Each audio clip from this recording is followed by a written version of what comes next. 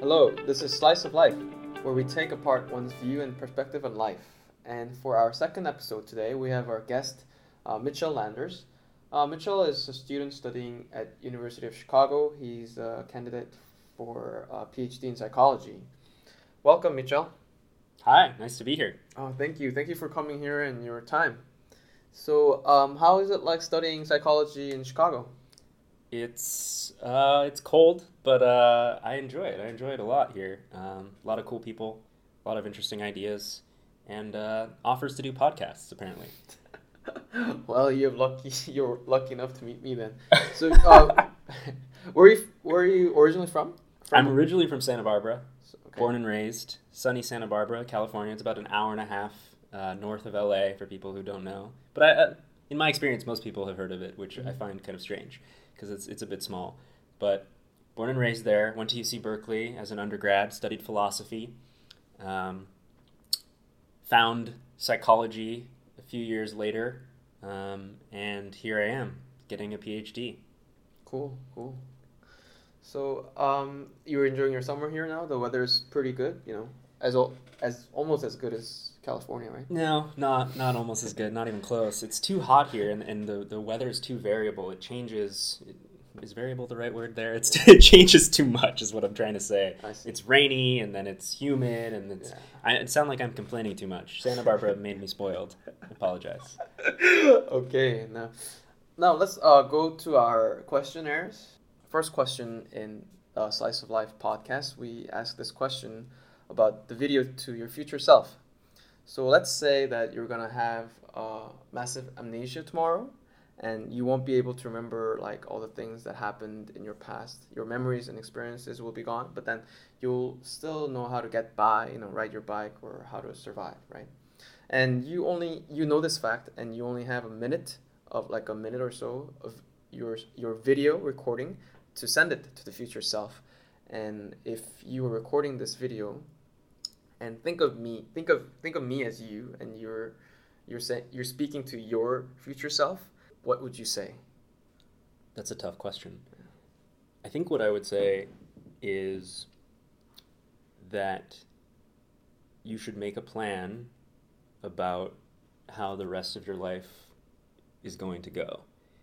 And that plan should start with, one, figuring out who was closest to you in your life previously, explaining to them what happened to you, and figuring out how you should move forward.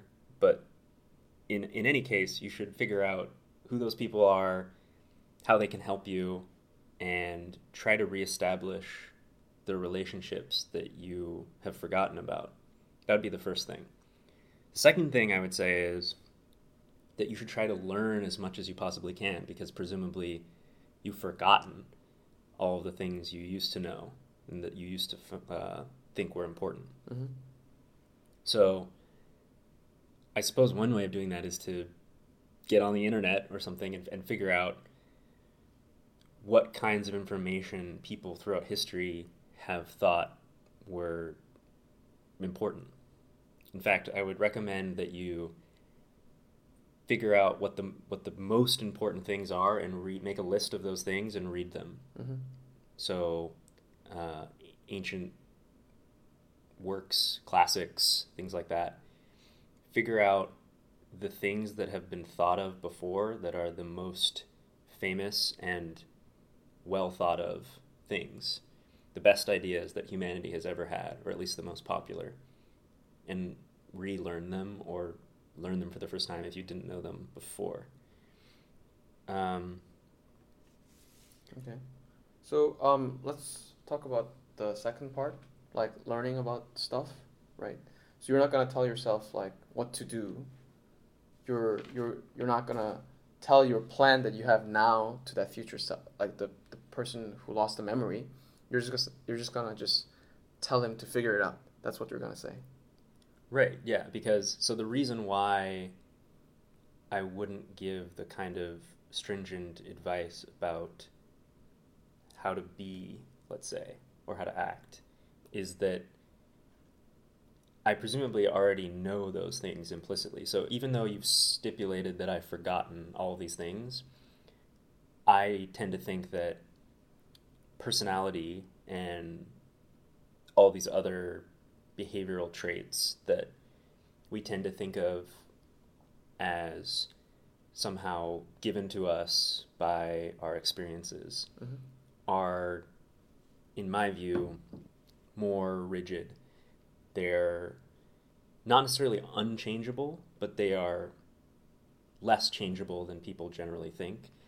And so I think, given that, I think I would still roughly be the same kind of person, and that I wouldn't need the kind of explicit instructions that, for example, parents sometimes think they need to tell their children not to touch or steal or this sort of thing.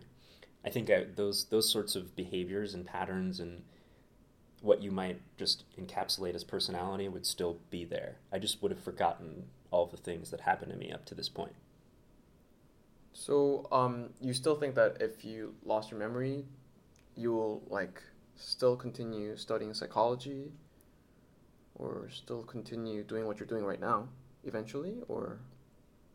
I mean, it's possible that I might change my mind, and if so, that would be up to me. I wouldn't have a huge problem with it being the kind of person that I am right now.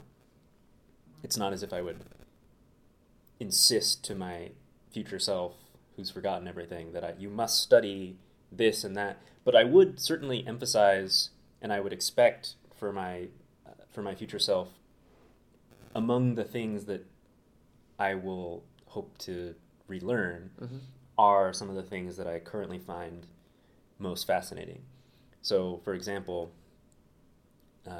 one of the reasons that I've gotten into the field that I've gotten into, psychology, is my fascination with evolution and natural selection and how that process informs our psychology.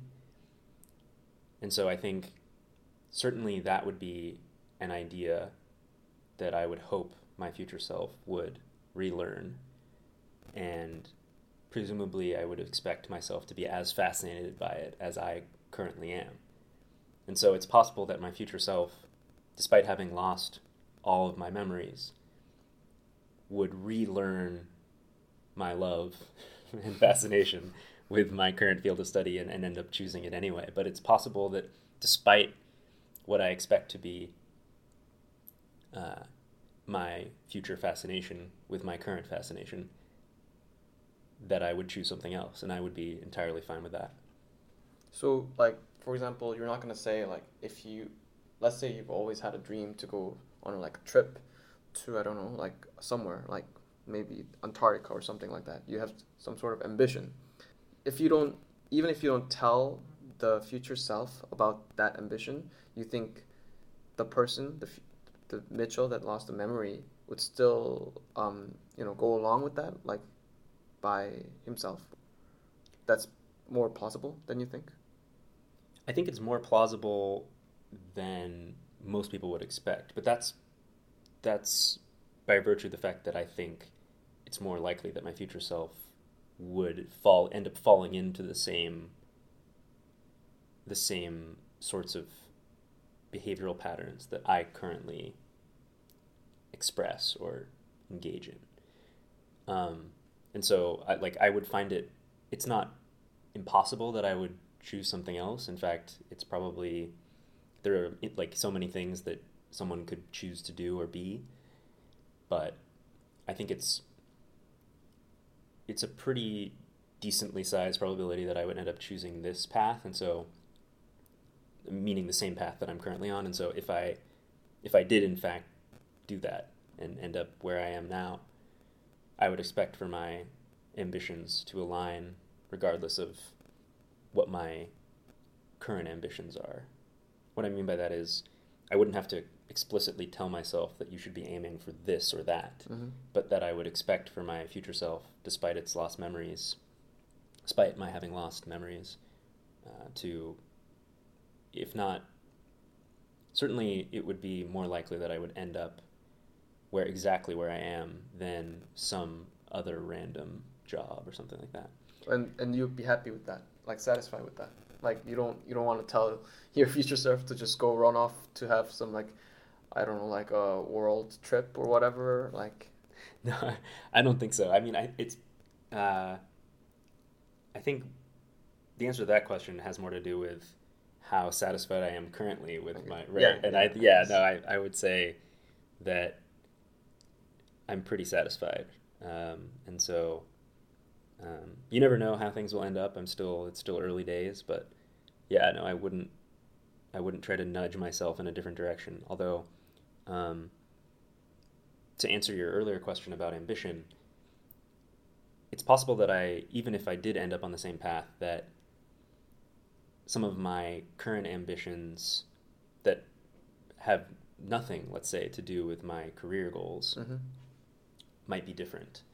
Um, although I would expect those to be like more Not likely than not not pretty very similar. far off. Right. I'm saying. I see. Right. I see. And for the first part, you answered about like building social connections, like the relationships.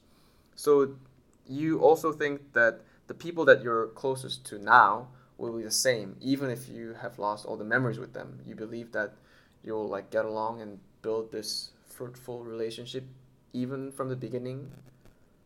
Well, so I think the reason why I would tell my future self who's lost all my memories to seek out those people that you did have relationships with. The reason I would say that is that at least from their end, they still remember you and all the experiences they had with you and how much they value you. And so given that you'd be in this kind of terrible predicament where you don't remember anything, but other people around you might remember you, you need to figure out what kind of person was I to these people, and who hates me, who loves me, who's gonna help me, and so at least given that there are people who care about you from their end who still remember you, it would help to seek those people out and get their support and their whatever information they have about you and your life, people that you presumably can trust, people who can help you and guide you on whatever path you end up choosing for yourself. So I think even if you with a kind of blank slate that you're imagining, which I don't really think is real, right? For reasons we can get into, but as much of a blank slate as is possible, let's say, it might be the case that you find that some of the people that you previously had strong relationships with are not as strong going forward, or people that you didn't know as well or at all, you start developing into stronger relationships. I just think from a very first step basis that it makes sense to at least find the people who already care about you, and at least that would be like a head start, and you would be able to move forward from there. I see. And I'm assuming these people are like your family members? Yeah, I think most often for most people, and I think for myself, yeah, that would be my family, but also some of my friends. But yeah, that's what I would choose for sure. So basically, this question is kind of void to you because, like, you even if you lose memory, you still want yourself to be, you still believe that nothing's gonna change. I wouldn't say nothing. I just think that a lot of who we are or who we end up being is something for which I think genes have a lot to do with this, and it's not necessarily deterministic, what I'm saying, but it is probabilistic, which is to say, like, I think that differences between people are in many cases due to differences in their genes. I think those genes end up probabilistically making us more likely to be a certain way, to do a certain thing. And for those reasons, I think my future self, despite having lost all of my memories, that I would still have those same propensities to behave and act as I did before I lost them. And so I'm not saying that everything would turn out the same, but I am saying that in all likelihood, I would be mostly the same person. And the external events like experiences or your previous like narratives that you have about your life would have lesser effect than the impact of the genes, like the genetic effect Yeah, I think to being who you are, right? right. I think in general, people overestimate the impact of their family environment, um, their their environmental experiences. That's not to say that those things don't matter. I think they sometimes do. I just think rarely do they matter as much as the genetic component for determining the kind of person that we are and the kinds of behaviors that we end up engaging in. Um, I mean, I know, for example, the the research from behavior genetics is pretty clear on this. That uh, that uh, most of the things that people think of as environmental don't end up mattering for what what actually creates differences between people. So like kind of sidetracking. So you do you believe that there are like some people like who are more prone to be like genetically prone to be like less satisfied or less happy, or on the other hand there's some other people who are more happy or who are more content with what they have, so those are already genetically decided, right? To some extent, yeah, I think there are probably differences between people caused by differences in their genes that make people so like I would phrase it probabilistically, not Mm-hmm. deterministically Mm-hmm. again, which is to say that some differences in some genes, probably each of which each gene, I mean, matters a little bit, let's say, in making someone more likely to be satisfied versus anxious or depressed. Um, yeah, I think that's almost certainly true. So it kind of depends on luck then, if you want to live a happy life. And people who have more genetically, who are more genetically prone to like feeling bad, let's say, they have harder way to go than people who are genetically prone to feeling good. Yeah, if you wanna put it that way, I think that's probably mostly true. I I think, see, I see. but I mean, you can go even further than that if you want, which is to say, uh, most of the things that create differences between people, I think, are genetically driven, and so uh, what I mean by that is like due to inherited genetic differences Mm-hmm. between people, and so for example, like how charming someone is, right?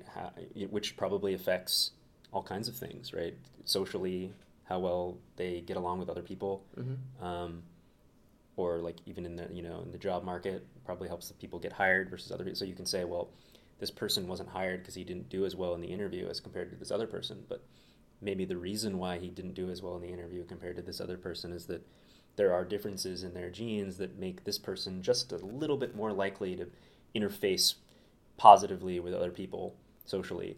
And so the interviewer liked this person more and so hired him as opposed to you. And so what is that if not luck as well? So I think a lot of this is luck. If by luck you mean you can't control What kind of what kind genes of genes that that you you get? inherit. Yeah, Right. I see. Well, anyway, so let's move on to the second question now then. The second question on Slice of Life right now is if you had a chance to have a dinner with a person who's alive right now, like the very next day, and if you could only select one person, who would you select and why? Mm. That's another interesting question. I think so. If I had to pick anyone at the moment, I would pick Elon Musk, Yeah. and the reason is kind of strange, um, or I should say, it's it's kind of obvious on the surface, but strange maybe for like underlying reasons that aren't so obvious. The obvious part of it is that he's obviously a billionaire tech entrepreneur who seems just super interesting and has all these companies that he's either started or I presume is invested in. He's interested in, the future and futuristic type things. He builds all these cool cars. So those are, I think, the obvious reasons. The not so obvious reason, I guess, is that my reading of him is that he, whether he knows it or not, he is one of the only and certainly the richest and most powerful person in the world who seems, that I know of anyway, who seems engaged in solving this problem of existential risk, or at least addressing it to some extent. And I guess I should probably unpack what I mean by that. Mm-hmm. So by existential risk, what I mean is threats that are global in scope and that affect all of humanity and that risk the total destruction of life. So, for example, the Holocaust, World War II, that would not be an existential risk because it was not global in scope. It just affected the Jews in Germany and other minority groups. So it was catastrophic on the scale of, life or death for those people, but it wasn't existential by this definition because it didn't affect everybody. And so I think what Elon Musk seems to be devoted to, at least according to my reading of his interests and actions, is minimizing the kinds of future problems that humanity will face or could face by virtue of increasing technology that potentially could wipe us all out on a global scale. And so for those reasons, I would be interested in asking about that. Does he think about things in those terms? Because one of his main interests, for example, is like getting humanity to Mars, right? And he's just, when in interviews, he said things like, I'm just fascinated by, having humans live on other planets, right? Which is fine as far as it goes, and that's a great answer to that question. But I would just wonder if, why is he fascinated by that? Is he driven by this? Is he aware of this existential risk problem, and is that what's in part driving him this way? Is it like an unconscious motivation, or what's going on? Certainly, he seems like he's devoted to minimizing it with his companies, devoted to, like I said, space exploration, as well as he has a company, I forget the name of it, that's devoted towards minimizing the risk of AI problems. Mm-hmm. So I'd like to ask him about those things. I'd like to get his view of them, and I'd like to see if I couldn't convince him, if he's not already convinced, that this is a huge problem, and that as someone who's already devoted towards solving them, whether he realizes it or not, he could do even more. He's in a position to do even more. So let's retrace our steps a little back and talk more about this idea of existential risk, right? Is different? It's completely different from existentialism, right? Right. Right. Yeah. So this existential risk is basically doing everything that we can do to prevent our human species, doing everything that we can do to prevent the extinction of human species. Right, yeah. So I guess, to back up for a second, I think it's important to point out that this existential risk idea exists within a framework of utilitarianism, right? So this idea that what we ought to be doing ethically mm-hmm. is whatever does the most good. That's what is the ethical thing to do. And good, that word is kind of vague, and it's cashed out in a bunch of different ways, and people argue over what that means. Some people, say it's this thing called utility, or it's human happiness, or minimizing pain, or people disagree. But mm-hmm. Within this framework, whatever we take good to mean, if we're trying to maximize the good and minimize the bad, and doing that is to do the ethical thing, then what that means is that sometimes doing the most good will seem to be doing bad, right? It might be intuitively something is bad or feels bad to us, but is actually something that does the most good. And I think that's difficult for a lot of people to wrap their heads around, because we're not the kinds of creatures that evolve to understand that, for example, gravity is the bending of space-time. We're evolved to think that gravity is things fall down, right? And so I think similarly, we're evolved to think that, like, a policy that gives people money, for example, does good, but it might, you run some fancy math models and it turns out it hurts people, and that just doesn't compute. I'm not even saying that that's the case, but I'm just, for example. And so I think that has led people towards, there's this movement called effective altruism, which is devoted towards, within this utilitarian structure, figuring out ways of maximizing the good, doing the most good, improving people's welfare the most, with the most cost-efficient actions. So you might have heard something along the lines of, like, which charities should I donate to, right? If I'm donating to charity, I want to make sure I'm maximizing the good that my money is doing. And so it might be, for example, that some charities you could donate to just don't do as good a job as other charities in taking that money and facilitating good outcomes for the people that it's designed, presumably, to help. So that would be one example of how this kind of effective altruism movement has influenced how people think about how to behave well in the world. And so I think within that effective altruism framework, which is itself a framework within utilitarianism, people have made the case, especially recently, that in fact the most good we can do is minimizing the risk of complete and total destruction, right? Because you can save 1,000 or 1,000,000 people today, but if humanity is wiped out because of some AI catastrophe, then not only are all humans wiped out now, but all future humans as well. All the future humans that will have goals, motivations, loved ones, dreams that will be snuffed out, prevented from ever existing, if we don't act in ways now that minimize the risk of their being snuffed out. So, but to not sound too selfish, but these future generations of people that we're talking about, they're not here right now, right?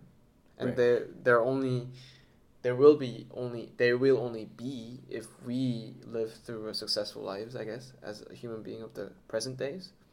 So why should we sacrifice ourselves right now for, like, some random human being that might be or that might not be in the future generation, for, like, in, like, how many years ahead, like. Yeah, so I certainly agree that we're also, to go back to my intuitive physics example with gravity, I also think we're obviously, we're not the kind of creatures who evolved to care about people who live 50 generations from now, Yeah. right? We evolved to compute actions that would be effective in our environments for us. Well, I should say that's not even the case. We evolved to compute actions that would be beneficial in past environments, because evolution works really slowly. But at least we're interpreting our environments as those environments, and so we're oftentimes unconsciously acting in ways that the systems that are in place that cause us to act the way we do, quote unquote, think are effective in our modern environments, even if they're wrong. But the point being that we are selfish. We are designed to spread our own genes and to act strategically, and so we aren't designed to think about really the future, even some of us not even our own future. I can speak from experience on that, but I think to your question about why should we care about these future people. So even if we were, let's say that we agreed that they didn't matter at all, we're still talking about something that affects everyone now. We're still talking about the risk of all of us dying out at once, or if not at once, then at least all of us dying out eventually, so that there are no future people. And so, from a purely selfish standpoint, it's still the case that we should care about these things and care about them a lot. But I would actually argue that from an objective, or as objective a standard as we can muster, that future people do matter, and it just because we don't feel like they do doesn't mean they don't, I guess, and that from a purely objective standard, I would argue they matter as much as we do, and it just so happens that we are existing in a time in which they don't. But if you think about it, there were people 200 years ago who, if they were having these conversations, let's say we had some microscope that allowed us to peer 200 years in the past, and we overheard two people recording a journal entry, okay. Not a podcast. Right? Where is he going with this? Recording a journal entry about the threat of existential risk and what we should do. Right? I think we would certainly feel like these people living 200 years in the past that we're observing with our fancy scientific microscope, they should certainly act in ways that prevent the risk of our not existing, right? If we could have a vote, we want them. Yeah. If we mean, had a vote, of course. Of course. And so I think the same would be true of future people, that if they and if there is some future technology, right, and they're peering in on us, I think they would feel the same way. So I think if you compute, like if you think about it in that context, it starts to make less and less sense why we should matter so much more than all these people who, if it isn't for our quote-unquote selfishness, will exist, the same way that we do. And so I would get, I personally think they have, they should be granted as much. It's hard for me to see the argument for why they shouldn't have as much value as we do. But I think even if you want to discount their value, even if you want to say that, look, maybe they have some value, but it's certainly not as much as the value of people living in present times. Okay, I can kind of see that, but if even then we're still talking about an infinite value, right? Because discounting each one of their lives as, say, I don't know, 1/100th of value of one of our lives, then 1/100th times an infinite number of lives, right? Is still infinite. Yeah, because we're talking about their lives, but their children's lives and their children's children's lives. In the infinite horizon. Right, exactly. But so what does this movement try to do? Actually, thinking about it, can individuals such as ourselves try to do anything about this? Because for example, something that could wipe out the whole planet might be some natural disasters, something that wiped out dinosaurs ages ago, or let's say maybe very, very powerful person with nuclear warheads or something like that. Right. So it's kind of out of our control most of the time, though, right? So what does the movement suggest each of us as individuals do to mitigate this existential risk? Right. Well, I think so. That's a good question. It's so within effective altruism, right? I mentioned that within utilitarianism, there's this movement called the effective altruism movement, which aims to do the most good, minimize the bad, right? Even in ways that we find counterintuitive. And I mentioned that within this effective altruism movement, there is kind of a sub-movement about that, arguing that what the effective altruism movement should be focused on is this existential risk phenomenon. So if you're asking what can everyday people do to minimize this existential risk, that's not as the answer is not as obvious because, as you say, the kinds of things that present as those kinds of existential risks are the kinds of things that each person on an individual basis has less effect on. However, there probably are certain things that people could do. So I think like the biggest thing that people can do at this point is just be aware of what existential risk is and what kinds of risks are existential risks. So AI risks, nuclear risks, um, bioweapons, so genetic engineering, bioweapons. These are things that are on the horizon, and some would argue we're not there yet. It'll be 50 years, it'll be 20 years. Some people think that we're already almost there, but usually when these technological advancements happen, there's a stability period where there's a huge risk over who has control over these things. So take nuclear weapons, right? Yeah. With nuclear weapons, there was a period over which, and somewhat like it's still the case, I think, over who has the nuclear weapons, what's going to happen, who's going to fire them at whom, if at all, right? With nuclear weapons, there's a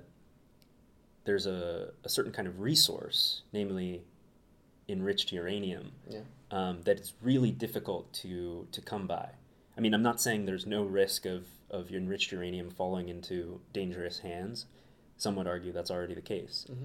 But at least it's something that's more easily trackable, whereas these things like that involve smaller technologies or technologies that once you have the information, anyone can kind of himself or in a lab concoct the kind of dangerous weapons that we're talking about. That's less easily trackable. And until there's certainly that like there's probably going not certainly but there's probably going to be a period around which time these technologies are emerging where people aren't sure how these things are going to shake out, how these things are going to be tracked, and because of that, there will be huge risk about what the effects will be, what the consequences will be, and we have to be aware of that. We have to, whether that's forming, political action committees to discuss these things on the horizon, to figure out with accuracy and not alarmism what's the likelihood of these things coming about and when, and if make sure other people are aware of these things and maybe pressure politicians and business leaders to address them. I think that would be one way to move forward individually on existential risk. Yeah, and pass those ideas down to our generations as well, like the children who are growing up too, I guess. Yeah, I think so. That's really important. Right. Well. I think, for example, one way of doing that would be, this is going to sound fiendish a bit and a bit dark, but I mean, in television and movies, in the culture, right? These ideas should seep in. I mean, so it sounds like I'm saying we should propagandize our children. That's what I was saying. But I mean, to some extent, we kind of do that already, right? We try to teach them lessons, quote unquote, mm-hmm. In the children's stories about how to behave nicely or whatever.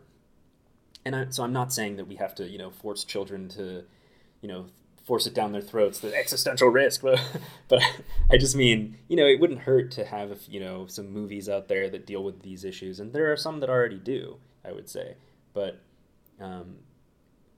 more often I'd like to see more kinds of things in the culture that address this big issue that I think Elon Musk understands, by the way, and which is why I want him to come to dinner. So you believe genes determine like most of our behaviors in our lives, and according to most, not most, but according to some biologists, or let's say evolutional biologists, they argue that like we're programmed to act selfishly, right? But these kind of altruistic actions, can we perform like the altruism that we require in order for us to mitigate the existential risks?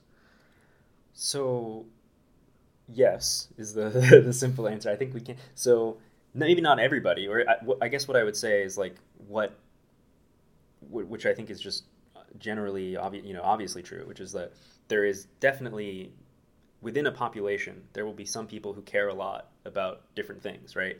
Some people there will be just there will be some people who care a lot about existential risk and some people who don't. And my guess is that just if you did a simple analysis of the kind of people who care versus the kind of people who don't, Mm-hmm.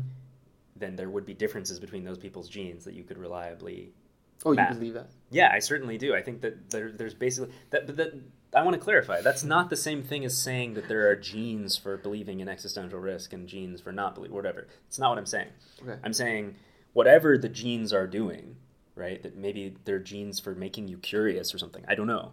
But it's just as a byproduct, they also make you, right? So like there are probably no genes for height either, right? There are probably a bunch of genes that do a bunch of different things, but then they also make you slightly more likely to be, Taller. a centimeter taller or whatever. And if you have enough of those things, you'll just be what we call tall or something, or however tall you'll end up being. So I'm not saying that it's all just genetically determined. I'm saying it's all probability.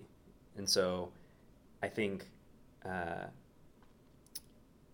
to the extent that there are differences between people's genes that create differences in their behaviors, you will get these kinds of different viewpoints, like as a byproduct. But so to your question, what was your question again? So can we be truly altruistic, and can we adhere to this mitigation of existential risk as selfish gene carriers? Right. So I think we can, because genes which are themselves selfish can create altruistic quote unquote behaviors.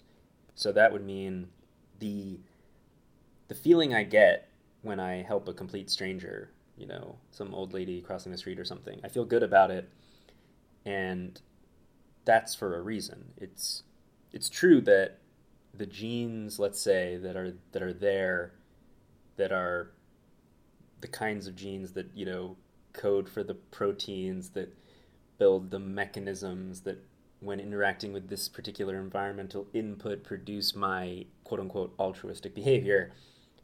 It's true that they're there for selfish reasons, Mm-hmm. which is to say they're there because the genes that behaved that way spread in the population. So in some sense, there was a benefit to the genes to act that way.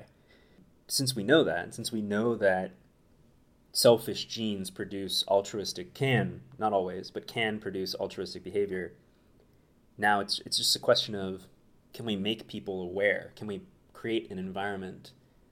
Can we establish the right incentives so that people get the same kind of cue of, this is an opportunity to do something good, to make a difference, that are the genes that coded for these proteins and mental mechanisms that produce our altruistic behavior capitalize on. So it's not, I guess, yes, I think it's possible. I think it's not an easy task, but it's just a question of, right, how can we nudge people? How can we give people the right cues that make this seem like it's the right thing to do, seem like it's in their interest? Well, I think the more and more I listen to you, maybe isn't it that the best you convinced Elon Musk to develop technology that can proliferate those kind of altruistic genes in human being, and then we just pass them down to the future generation, isn't? Well, that sounds sort of fascist, doesn't it? I'm trying to avoid all solutions that involve hostile government takeovers and or deceptive gene editing programs that make people act certain ways and not others. Okay. Maybe that was that sounds a bit. Yeah, I mean, there are all kinds of possibilities we could discuss if you want to go down the dark side. But those would not be my preference. So you'll tell Elon Musk to, ask him about the stuff that he's doing, whether it's related to mitigating existential risk, and what else would you say? Would you try to help him in some way, or would you? Yeah, I would give him an elevator pitch about this? Sure. I suppose I would start by asking him first what he's heard about it or what he knows about it or what, like I said earlier, like what's motivating these different companies, which to me, and maybe this is my bias, but they seem as if they are targeted towards addressing this existential risk problem. And I don't think that's just a coincidence. It might be. It might just be that's where his interests lie and there's no underlying reason why. But I doubt that very much. And I'd be curious to hear directly from him what's going on there. And if it's just a subconscious thing, if it's just I'm very interested in these topics, then I would give him the elevator pitch about this concept and why I think it's ethically super important of utmost importance that we address it, which he's already addressing. And I would encourage him to address it further, and I would maybe give him a few ideas about other companies or ideas or ways of addressing some of these problems, non-invasive ways, non-fascistic ways, non-deceptive ways of addressing these potential huge problems for humanity. And you would also like to work for that cause too, if if it's possible. Right. I think I would certainly be open to that. I would love to do that. Yeah, it's something that I'm very interested in. And so, yeah, I'd have to see, what opportunities there were, but that would be something I would certainly be interested in. Cool. Right. So, since we're already off on our time limit, so I think we should cut it short for today, and then we can go to the next questions on our next episode. Sounds good. Right. So, thank you for your answers today, Mitchell, and I hope you enjoyed it. I did. And let's meet again soon. Sounds good. Thank you. Thank you for listening to the second episode of Slice of Life. I hope you enjoyed our conversation and took away with many thoughts. I would appreciate any feedback or suggestion from our dear listeners, and I hope you have a meaningful day.